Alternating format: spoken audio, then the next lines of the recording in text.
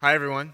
My name is Drew. I'm one of the pastors here at Providencia, and it's a pleasure to be with you this evening. We're in the middle of our year-long sermon series that we have called EMBODY. And for these 4 weeks, we've been talking about God's grace, one of the core values of our church. We talk about our city and your story and God's grace. And these 4 weeks, we've been talking about God's grace. And we've been studying and looking at the book of Philippians, Paul's letter to the church in Philippi. And we've talked about grace being a life of dependence. And Keith talked about using the advantage of grace, the advantage that grace is in our lives for the sake of others, just as Jesus did. Tonight, I want to talk about the grace of another home. The grace of another home. It was 4 a.m. the morning after Election Day. I had fallen asleep with my laptop on my stomach watching CNN Live, and it had slid between me and Brittany. She sleeps on this side, I sleep on this side. So it fell between me and Brittany. She had woken up and been watching the ongoing coverage for a couple of minutes before shaking me awake. Can you believe this? Can you believe this? Is this right? Was this what was happening when you fell asleep? I reached for my glasses sort of frantically and tried to see what was going on. I'd fallen asleep at about 2:30 and the race was close. Now it looked like they were ready to call it. But even the newscasters were hesitant, like they weren't ready to hear the news that was about to come out of their own mouths. It was November 9th, 2016. I remember very much the feeling of change, that the world was different in some profound way. I had the Avett brothers in my head saying, "Your life doesn't change by the man that's elected." But then I rationalized it because they wrote that in 2009. So it was obviously meant for those who lamented Obama's election. It couldn't possibly apply to me. Fast forward 4 years, and it's pre-sunrise on Election Day 2020. I couldn't sleep. I wanted to check in on the final projections before the polls opened. But as I was lying in bed, I tried to say a prayer. And the only word that came to mind was trust.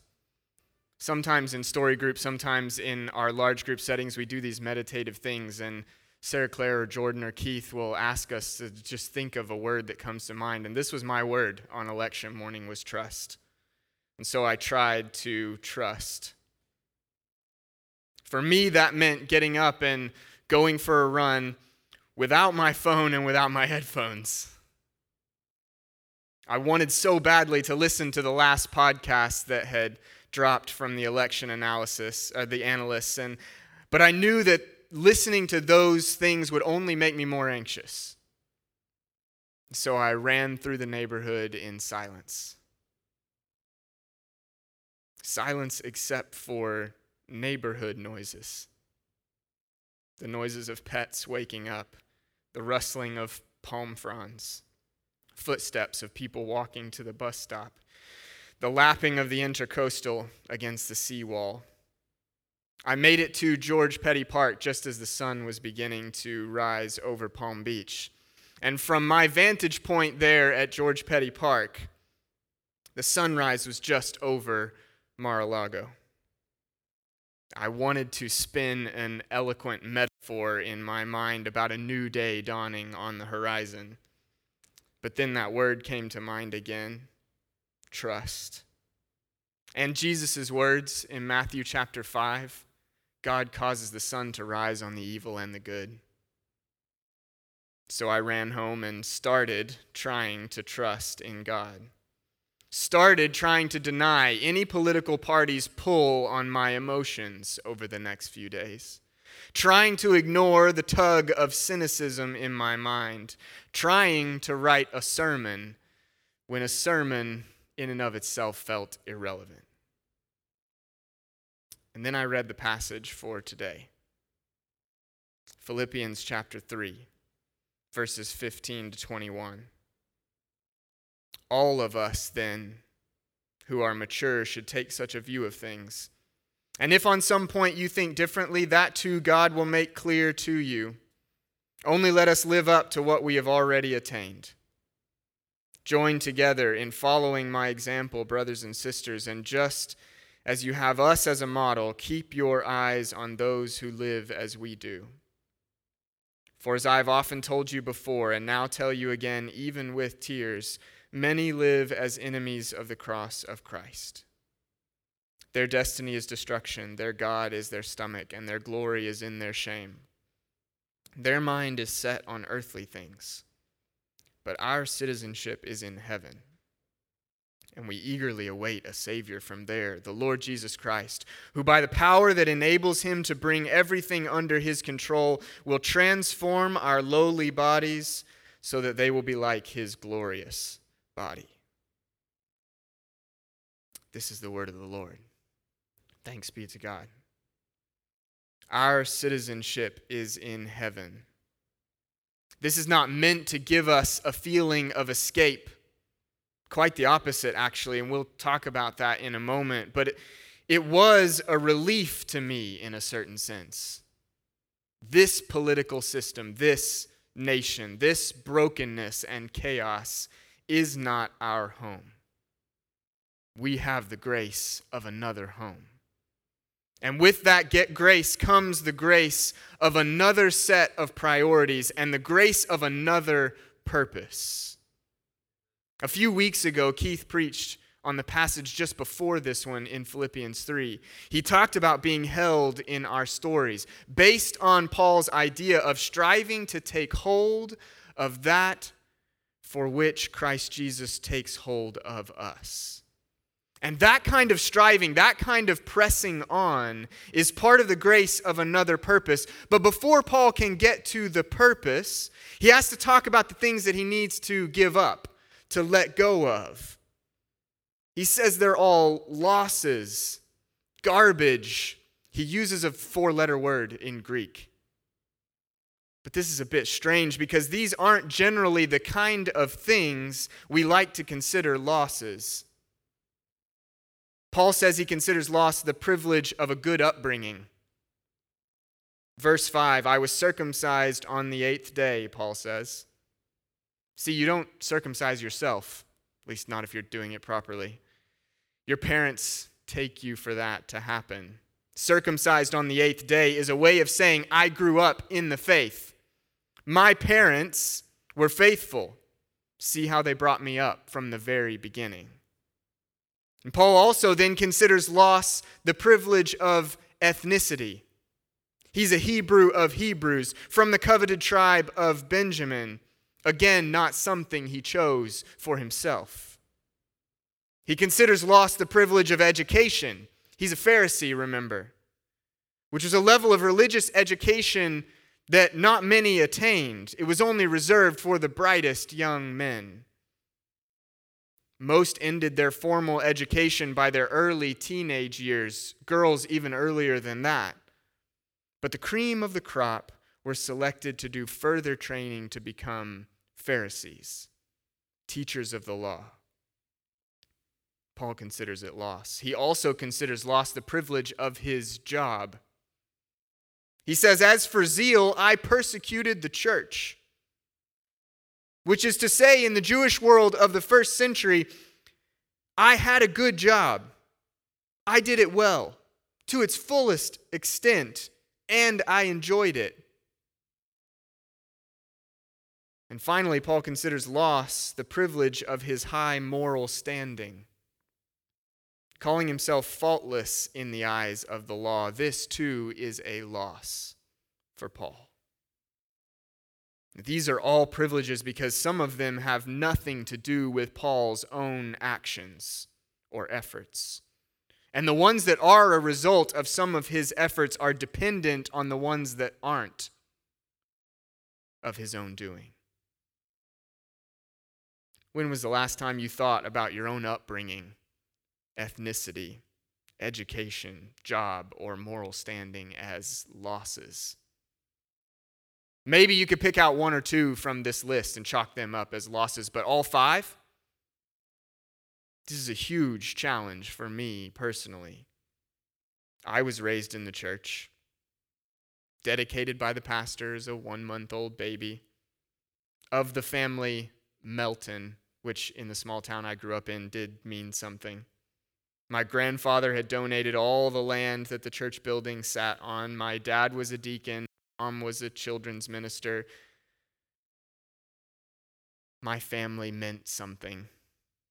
My ethnicity, my being seen as white and imagining myself as white, has advantages far beyond what I'm willing to admit.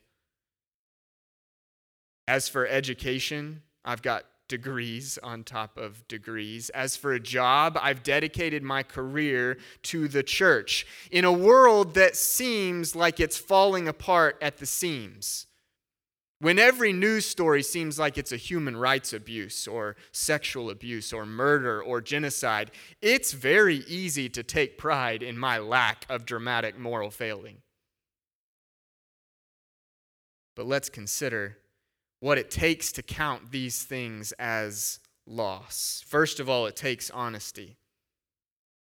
The first step Paul takes here is to identify those things in himself that are not centered on Jesus. We have to be willing to look within ourselves and willing to identify those things that we still consider gain, those things that we are still holding on to that are not about Christ. Be willing to consider how your privileges might result directly or indirectly in the suffering of someone else. Maybe even perhaps hindering someone else from hearing the gospel, or hindering yourself from doing what God wants you to do. Then it takes courage. It takes courage to let go of these privileges, to let go of the things that we realize enslave us, and to let go of all the gains, social, economic, religious, that come with them. We cannot serve two masters. We must let go of what is behind in order to serve Christ.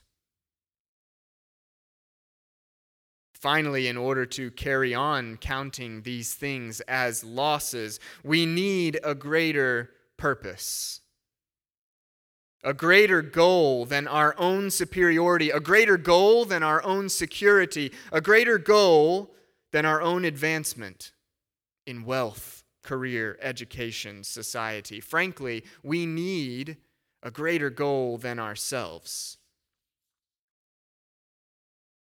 We need the grace of another purpose.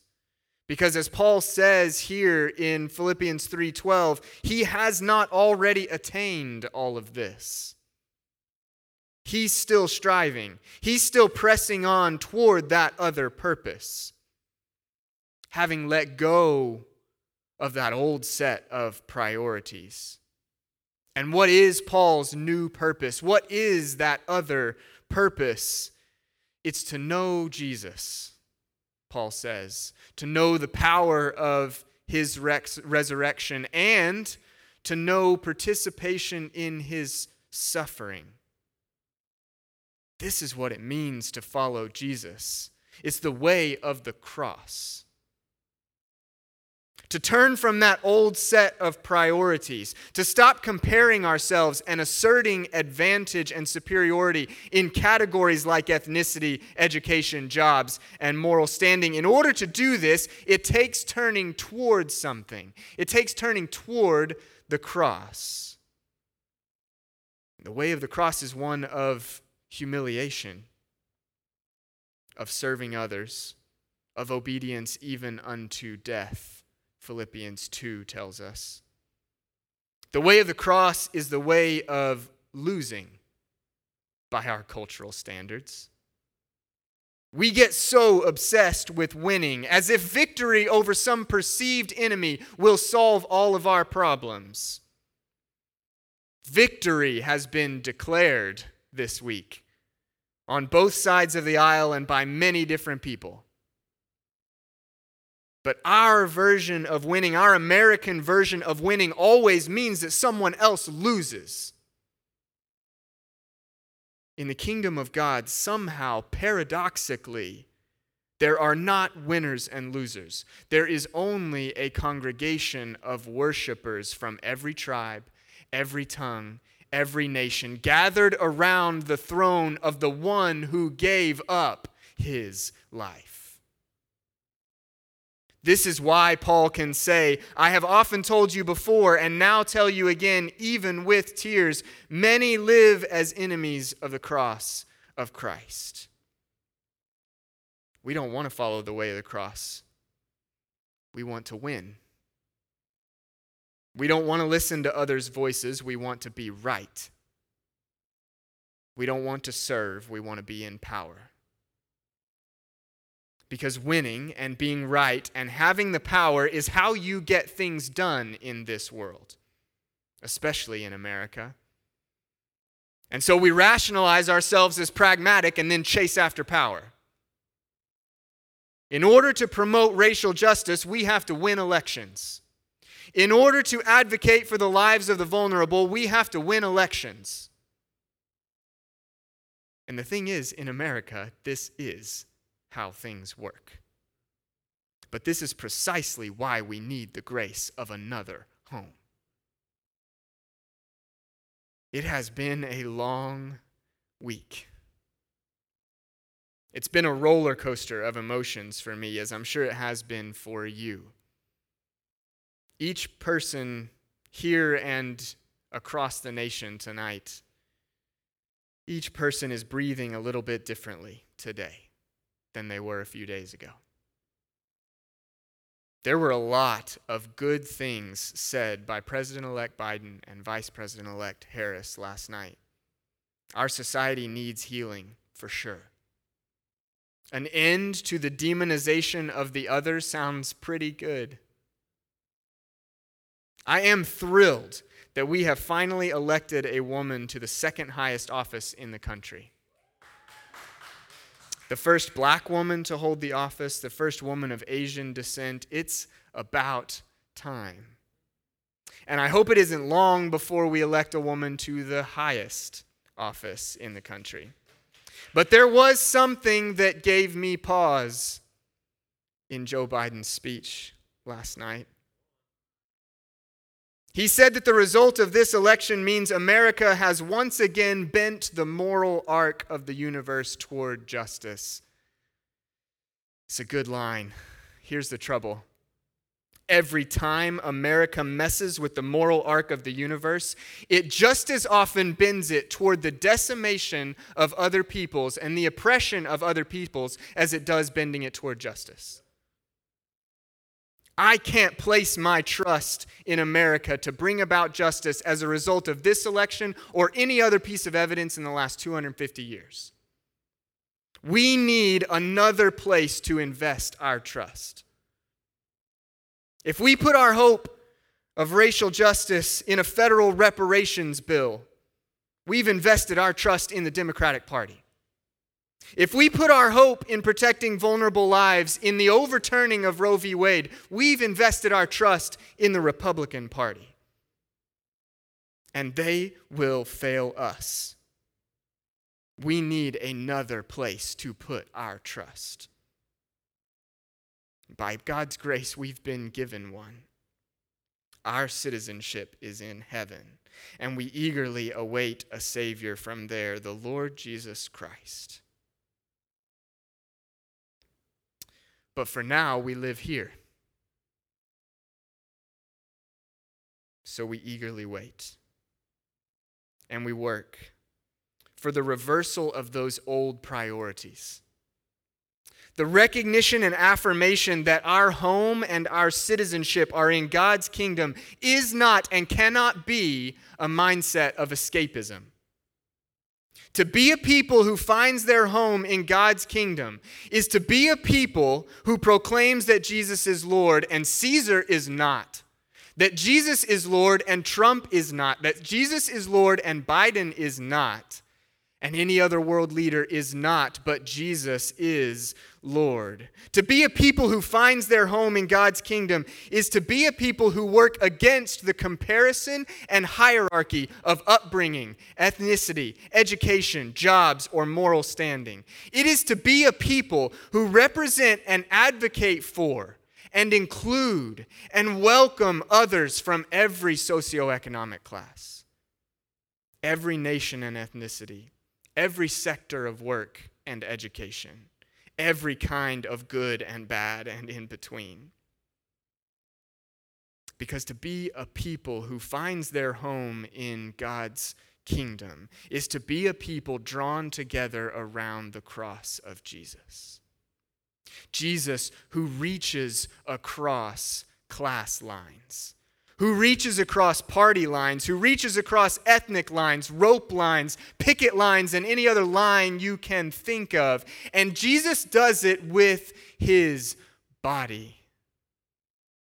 So to be his people is to mimic his body.